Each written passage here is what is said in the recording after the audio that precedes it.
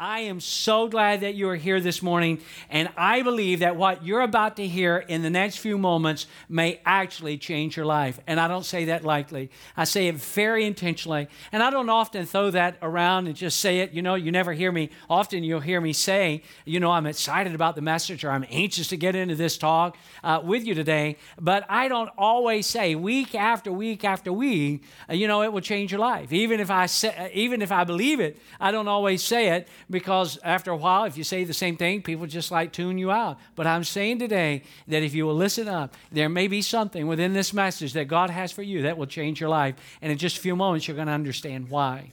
I'm glad you're here.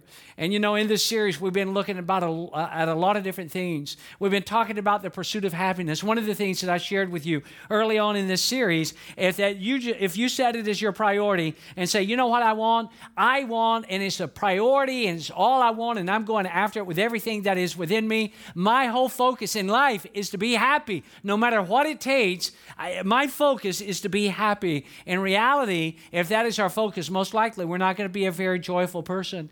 But if instead we said, you know what, I want a meaningful life. I want a life that is filled with purpose and destiny. When you go after a meaningful life, you know what happens? Happiness actually gets thrown in. And last week I shared with you that a lot of people think, well, all right, here is the way that I become a happy person. You know, I've got to promote myself. I've got to advance myself. I've got to serve myself. Life has got to be about me, me, me, me. And I shared with you that the antithesis of that is actually what is true. That when we love others and we serve others and we help others and we lift up other people, that is where true joy and happiness is found. I know a lot of people that when they're feeling down or discouraged, they think, well, you know what I'm going to do? I'm just going to sit here in my pity. I'm just going to sit here and feel sorry for myself. And quite actually what happens, they become more discouraged and more depressed because, again, centralized in their thinking is me. And the longer they sit there and the longer that they feel sorry for themselves and the longer that they will wallow around in self-pity, it just grows. But if instead, as I shared with you at the end of last week's talk, when you're feeling down or when you're feeling discouraged, if you'll say, you know what I'm going to do? I'm going to go and help somebody. I'm going to go and serve somebody. I'm going to reach out to somebody in need. You end up serving them, but God blesses you. And you say, well, you know what? I don't feel down anymore. I don't feel discouraged anymore. And we're learning a lot together. And in our time together today, I want to talk to you about what is very well the number one reason why scores of individuals are unhappy and joyless. It may be about, among everything else that we've been talking about, this may be the number one thing that keeps people from experiencing the joy-filled life that God actually wants them to have. And here it is. It is this idea of I cannot reach out and grab joy today because I'm chained to the past. My past pain, my past guilt, suffering, and hurt and grief. I want to be a happy person, but I can't reach forward toward what God has for me because I'm constantly plagued. I'm in a prison of my past. And we're going to need to talk about that today, and I think that this is going to be very, very helpful to you. By the way, because I don't want to forget it at the end of this talk, last week of this series is actually going to be next Sunday. It's going to be the fifth and final message in this series. And friends, I'm just saying to you, it is a message that you will not want to miss. I hope you're going to be here. I hope you're going to bring somebody with you. And then 2 weeks from today is going to be Mother's Day, and we're going to do some very special things that day. But I would imagine, as we talk about what is a relevant topic for today, that most everyone here has something in your past that you would love to get rid of, but the fact of the matter is you can't. We cannot erase it. I mean, we need to move beyond it. It's the express reason for this talk. But we can't change it. It is there. We cannot deny it.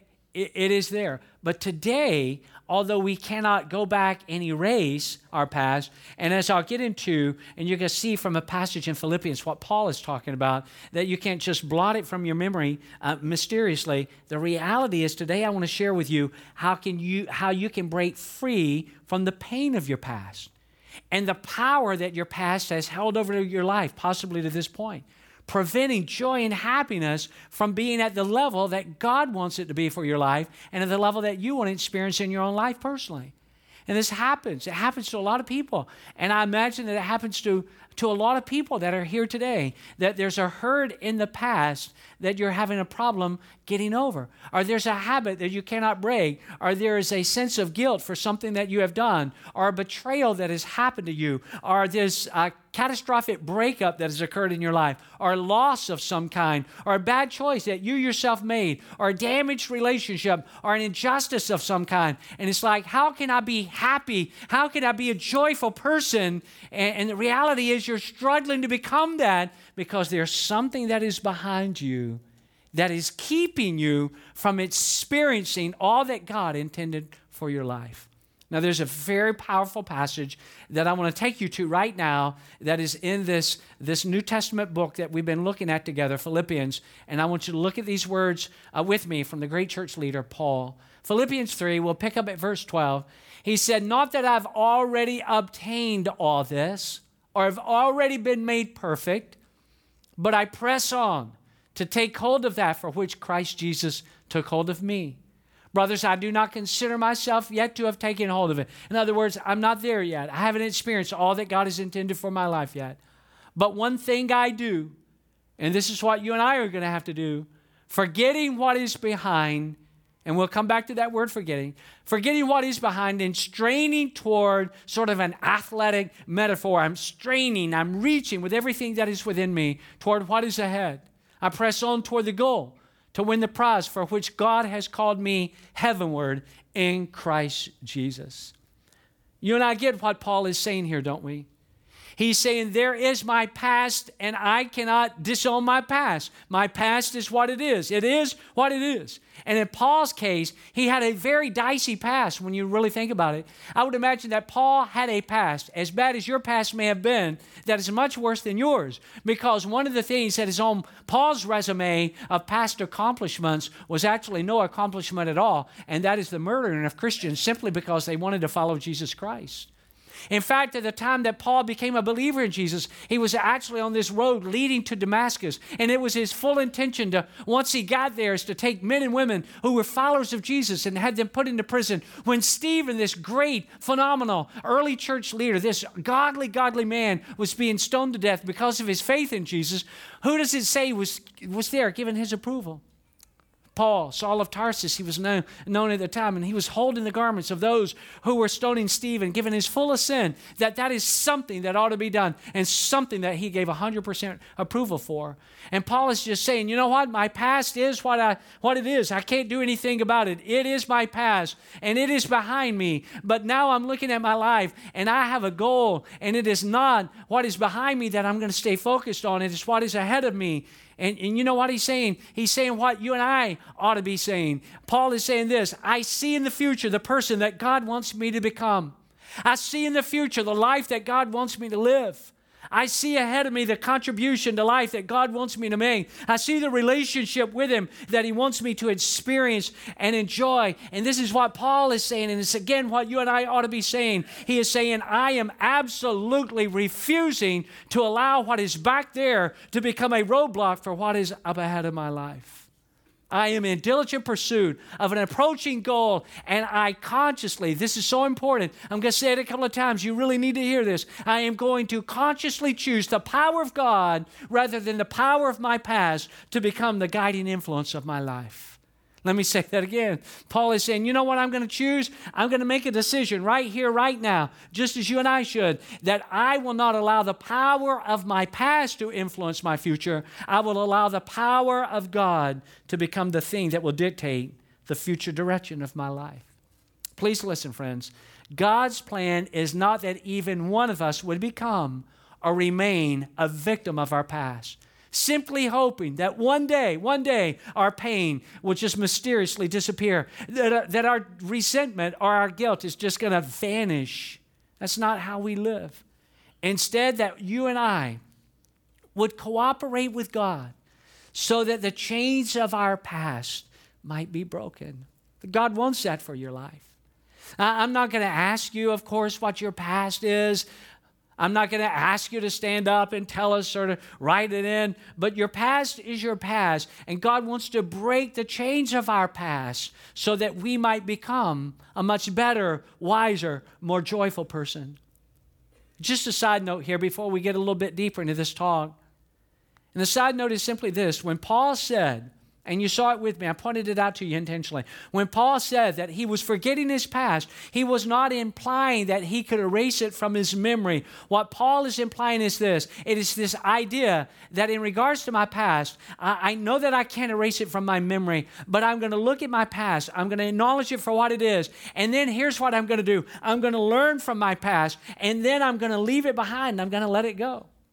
And the fact of the matter is, friends, and I see this again and again as a pastor, and it just is grievous to me that there's a lot of people who never learn from their past. And let me just say this is so important. If you don't learn from your past, here's what's going to happen. You're merely going to repeat your past. If you don't learn from it, you're going to repeat your past again and again. And here's the reality for all of us. If we don't say, you know what, I'm going to acknowledge it. I wish I could erase it from my memory, but I can't. I'm going to acknowledge it. I'm going to look at it for what it is, but I'm going to learn from it because I don't want to repeat it. I want to leave it behind. But all the time, people really repeat their past. People who maybe because of who they are, their personality, or just, their mindset or their attitude. Person who maybe in a past relationship just absolutely blew that relationship up. And if they don't acknowledge that, and if they don't learn from it, just say, you know what, I'm going to be different in the future. The reality is they're probably going to repeat the same mistakes of their past. If somebody has a habit or somebody has an addiction and they don't acknowledge it for what it was, and they just over time forget how bad it was. In fact, I know of a person right now, I know him very, very well, who is falling. And again, it's just, I want to just shake this person, not in an angry way, but in a loving way, and say, don't you remember what it was like? Don't you remember how low you were, how your life was just so down and so discouraging and so depressing because of the habits and the addictions that you had in your life? And this person's been doing so good for so long, and now they're meddling back in their past again. And I want to just say, don't go there. Don't forget how bad it was. But this person, unfortunately, has not learned from their past.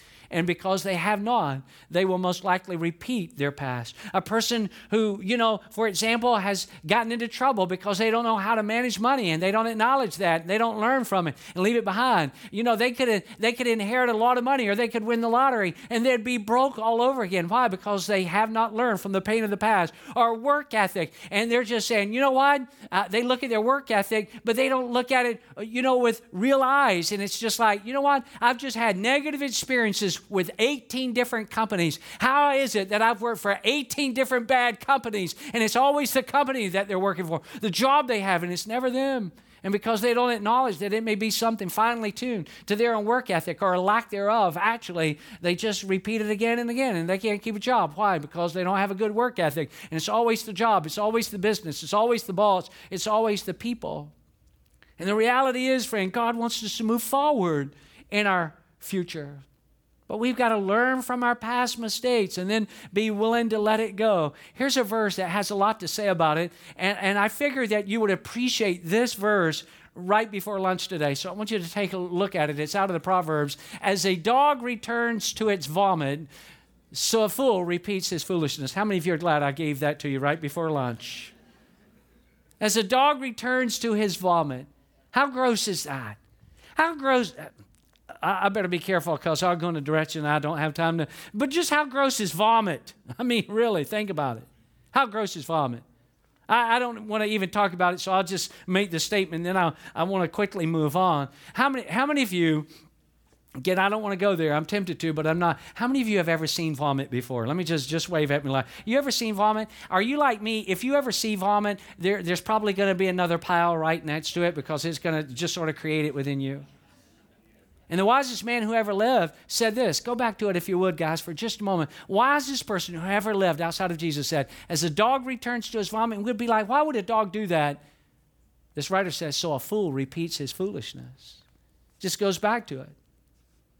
A writer has made this great statement, my past will inform me, but I will not allow it to deform me. My past will educate me, but it will not devastate me. So what I want to do in the remainder of our time, and I don't have a lot of time here, but I can do this in the moments that we have remaining. I want to talk to you about our past in kind of a three-dimensional kind of way, sort of the problem and the solution. And I'll go ahead and tell you what I'm going to talk about before I get there. See, when you and I are dealing with the pain of the past, it generally happens at one of three levels. It is the pain of our past in regards to something that we have done, all right? Our past, and while we're a prisoner to our past, may be on the basis of something that we have done wrong, or secondly, it could be on the basis of something that's been done wrong to us, or thirdly, and finally, and I'll hit on all three pretty quickly, or it may just be that it's not something that we've done or something that somebody else has done. It may just be the pain of the past of life, that life has had some cutting blows to it. So let's talk about that in the few minutes we have remaining. And let's begin with this one. What wrong have I done? What wrong have I done? See, the thing that may be holding you back in your past that is keeping you from moving forward in the joy and the happiness that God has for your life may be something that you yourself have done. What is troubling you most concerning your past is actually the bad that you have committed. And again, forgetting the past is not a magical elimination from our memory. It is to learn from those past mistakes. It is to learn from those past failures, and that involves acknowledging them and owning them. You know, the fact of the matter is, a lot of times we are blind to our own mistakes and failures. How many of you know this? It is always easier to find the sin in somebody else's life than it is to find the sin in your own life. Isn't that true? I can spot your sin easier than I can spot my sin, but the reverse of that is also true. You can see my sin much quicker than you can see your own. It's the way that we are. And we don't always have this self-appraising attitude that we ought to have. It's why the psalmist said this. Look at these two verses out of Psalm, I think it's 139. Take a look at these two verses.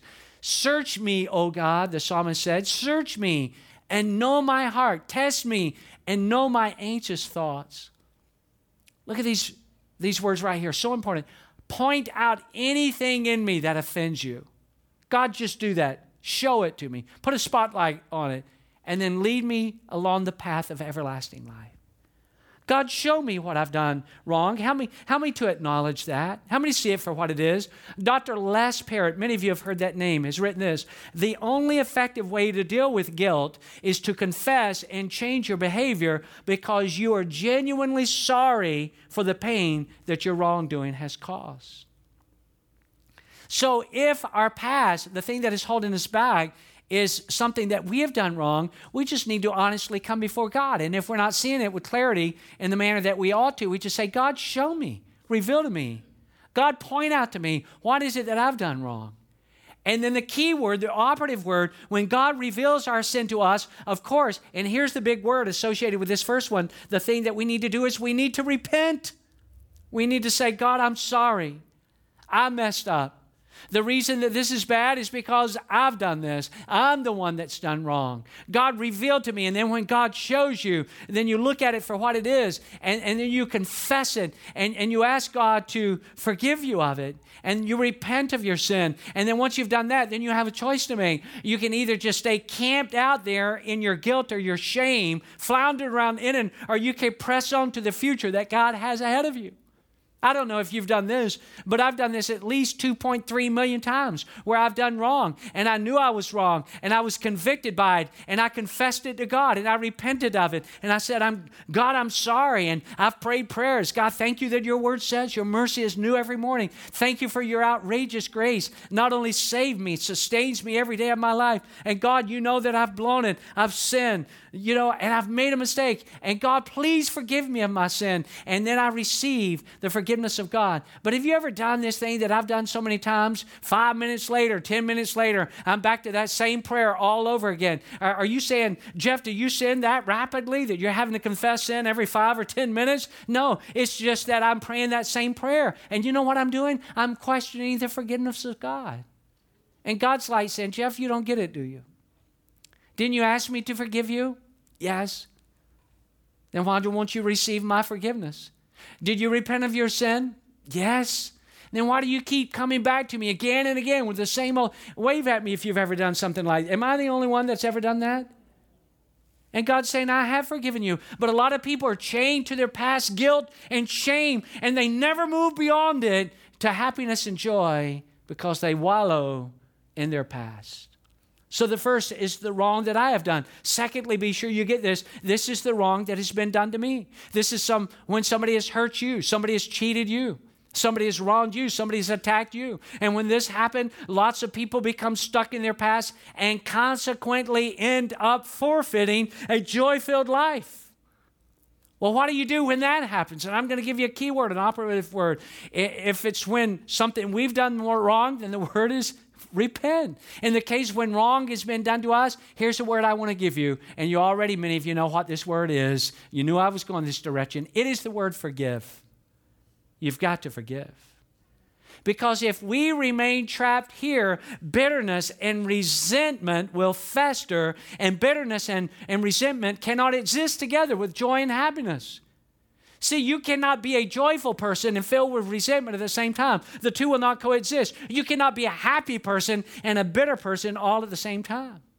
There's always going to be things that are going to occur in your life that are going to be upsetting to you. There's always things that are going to be unfair. There's always things that are going to aggravate you, things that are going to make you angry. I don't know why I was thinking about this recently, but you know how sometimes you're driving along or you're doing something and just this thought comes into your mind. You've not thought about it for years. And this thought came into my mind recently where there was something that made me so angry. I love golf. A lot of you love golf. And this has been a number of years ago. It was so long ago, my boys, both of them were quite small. And they're with me. We're golfing together, a friend, and one of them is riding with me. And it was fairways. Those of you who golf, like one person or group is teeing off this direction, you're teeing off that direction. They're going to go this way, you're going to go that way toward the green. And so it was one of those kind of courses. And I get in the car after my son and I have teed off, and I'm driving along, headed toward our ball for our second shot. And I mean, out of nowhere, I felt one of the most intense pains that I'd felt in a very long time. Something hit my knee. And then I knew immediately what it was because the golf ball ricocheted around in the golf cart. And I'm like, where did that come from? And I looked, and on this other fairway, there's guys standing there, and I am so mad. I'm like, every golfer ought to know that if you hit a golf ball and it's going in the direction of somebody, you yell for. And I'm so mad. Do you think in that moment, and listen, I'm ashamed to tell you this, I was so mad. And I realized I'm a pastor.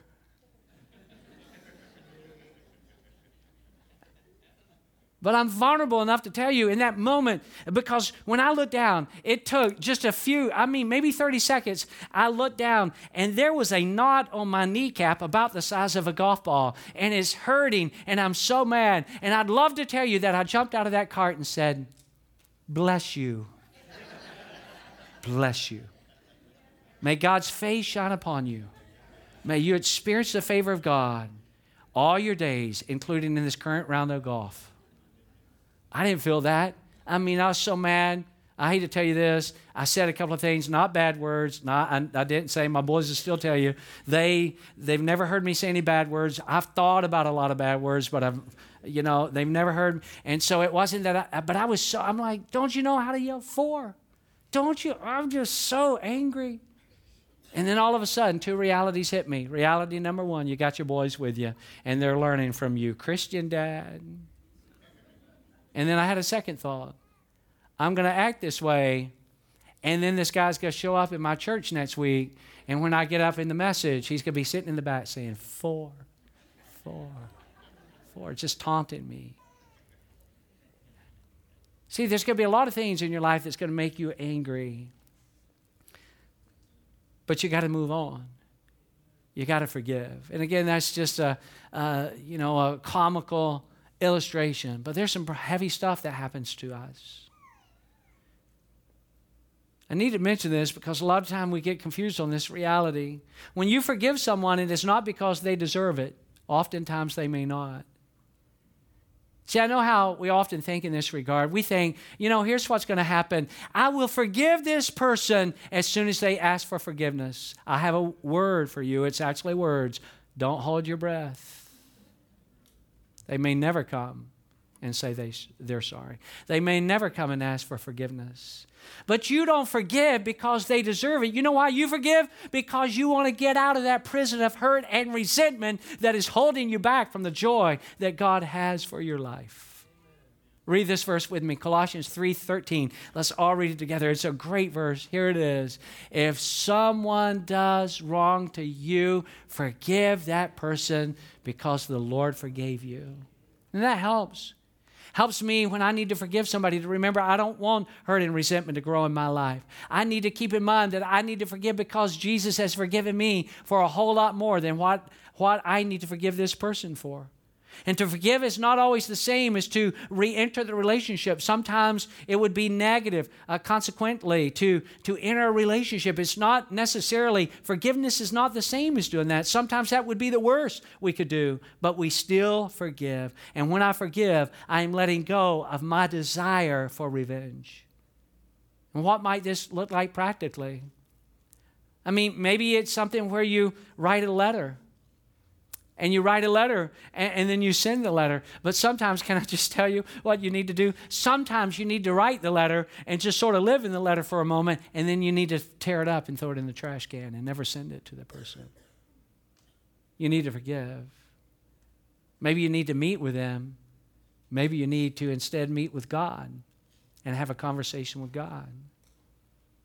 Sometimes the person you want to, hear them say, I was wrong, and give you that opportunity to respond appropriately. You don't even know where they live. Maybe they're not even alive. But you don't forgive, and I don't forgive because they come to us and offer an apology. Great if they do. And we don't forgive just because they may finally deserve for us to forgive. They may never deserve for us to forgive them. But we do it because Jesus has forgiven us of so much. And because we will not live with hurt and resentment the rest of our days. We want to be joyful and we want to be happy. Wave at me if you know what I'm talking about. So how many of you today, you'd say, Jeff, I'm like you. There's things that I've done wrong that I've needed to read. I'm not going to ask you what. Just say, that first one's for me. That first one's for me. I just need to, own up to what I've done. I need to repent. I don't want to be chained. And then once I've done that, I don't want to be a slave to my guilt and shame. And then others of you wave at me if the second one is yours. It's like, you know what? In my case, it's not that I need to repent. I just need to forgive. Just wave at me like this a little bit. I just need to forgive. All right, last one. It is not when we have done wrong. It is not when someone has done wrong to us. It's what went wrong. And this involves regret. And I'll be real quick here because we're almost out of time. This involves regret, and regret will always keep us from experiencing real joy. With regret, there's this attachment to what could have been. Or to a certain perspective that I have, or to an evaluation of my own current circumstances. Regret is close kin with disappointment, and it can be an imaginary thing in our thinking. It's this sense of regret where a person says, and a lot of people live their lives this way, if only this would happen, then I would be a happy person. If this would happen, if this one thing would happen in my life, then I'd be happy. And a person sets himself up for failure because that thing may never happen, or it may be that it should never happen. Our person adversely says, I'd be happy if only this had not happened in my life. And again, it's about regret. And I wish this would happen, or I wish that it wouldn't have happened. And had it happened, I would be happy. Had this not happened, I would be joyful. And you just can't live your life that way. You can't live your life with regret. And the only way to move out of the trap of regret, it is to have hope. It is trusting that God has a great future for your life. And that your future is actually going to be better than what your past has been. Romans 8:28. I want you to look at this last verse as we close. We're out of time, but I want you to see this verse. Romans 8:28. A lot of you know this verse. And we know that in all things, God works for the good of those who love him, who have been called according to his purpose. And you just look at those two words, all things, on that top line. Those in all things. God's able to bring something good out of it. No matter who you are, no matter what you've done, no matter where you've been, God is able to take something that's been so negative and so painful and so hurtful in your life and bring something good of it. Is it something that you've done? Are you plagued? Are you a prisoner to your past because it's something that you've done and maybe you need to repent over, and then you need to move beyond your guilt and shame, and you've just struggled? It's like you're always, every day of your life, living with guilt and shame like a heavy ball. And do you need to receive the forgiveness of God? Do you need to forgive yourself and move on to become the happy person that God wants you to be? Is it that you need to forgive somebody that's hurt you, somebody that's wounded you, somebody that's done you wrong? And then once you do that, you move toward what? Friend, I don't know what God is saying to you in this moment, but this is what I know. God does not want you to be a prisoner to your past. God wants you to move beyond it. And we go back to those words of Paul where he said, you know what? This one thing I do, I'm forgetting what is behind. I'm not going to keep living my life looking over my shoulder. I'm not going to be a slave to my past. Instead, I'm going to strain. Everything within me goes after what God has for my life. I'm not going to keep living back here. I'm going to move forward. I'm going to be the person that God wants me to be. I'm going to live the kind of life that God wants me to live. I'm going to have the kind of relationships with people that God wants me to have. I'm going to have the kind of relationship with God that He intended. See, if you're a slave to your past, you're right where the evil one wants you. God wants you to move beyond that because God has a much better life that He has planned and destined for you. Would you stand with me for a closing prayer? Father, thank you. Thank you for this moment. Thank you for the power of your word. For many of us, this is going to change our life today because we are no longer going to live our lives filled with guilt and shame. We are sorry. We are sorry. We have repented, and yet guilt and shame hangs on us like a heavy weight. No more, no more, no more. We're moving beyond that. God, we're going to forgive, not because people deserve necessarily to have been forgiven, not because they've come and asked to be forgiven. But we forgive because we're not going to live in bitterness and resentment. We're not going to miss out on the joy and the life that you intended for us. And God, we're not going to live our life with regret. We're not going to walk around the rest of our days saying, I will ultimately be happy if this will happen. Or I would be a happy person had this not happened. We don't choose to live that way. Help us, God, to move forward with the future that you have for us in Jesus' name. And everybody said, amen. I love you, everybody. Have an awesome week. See you next Sunday.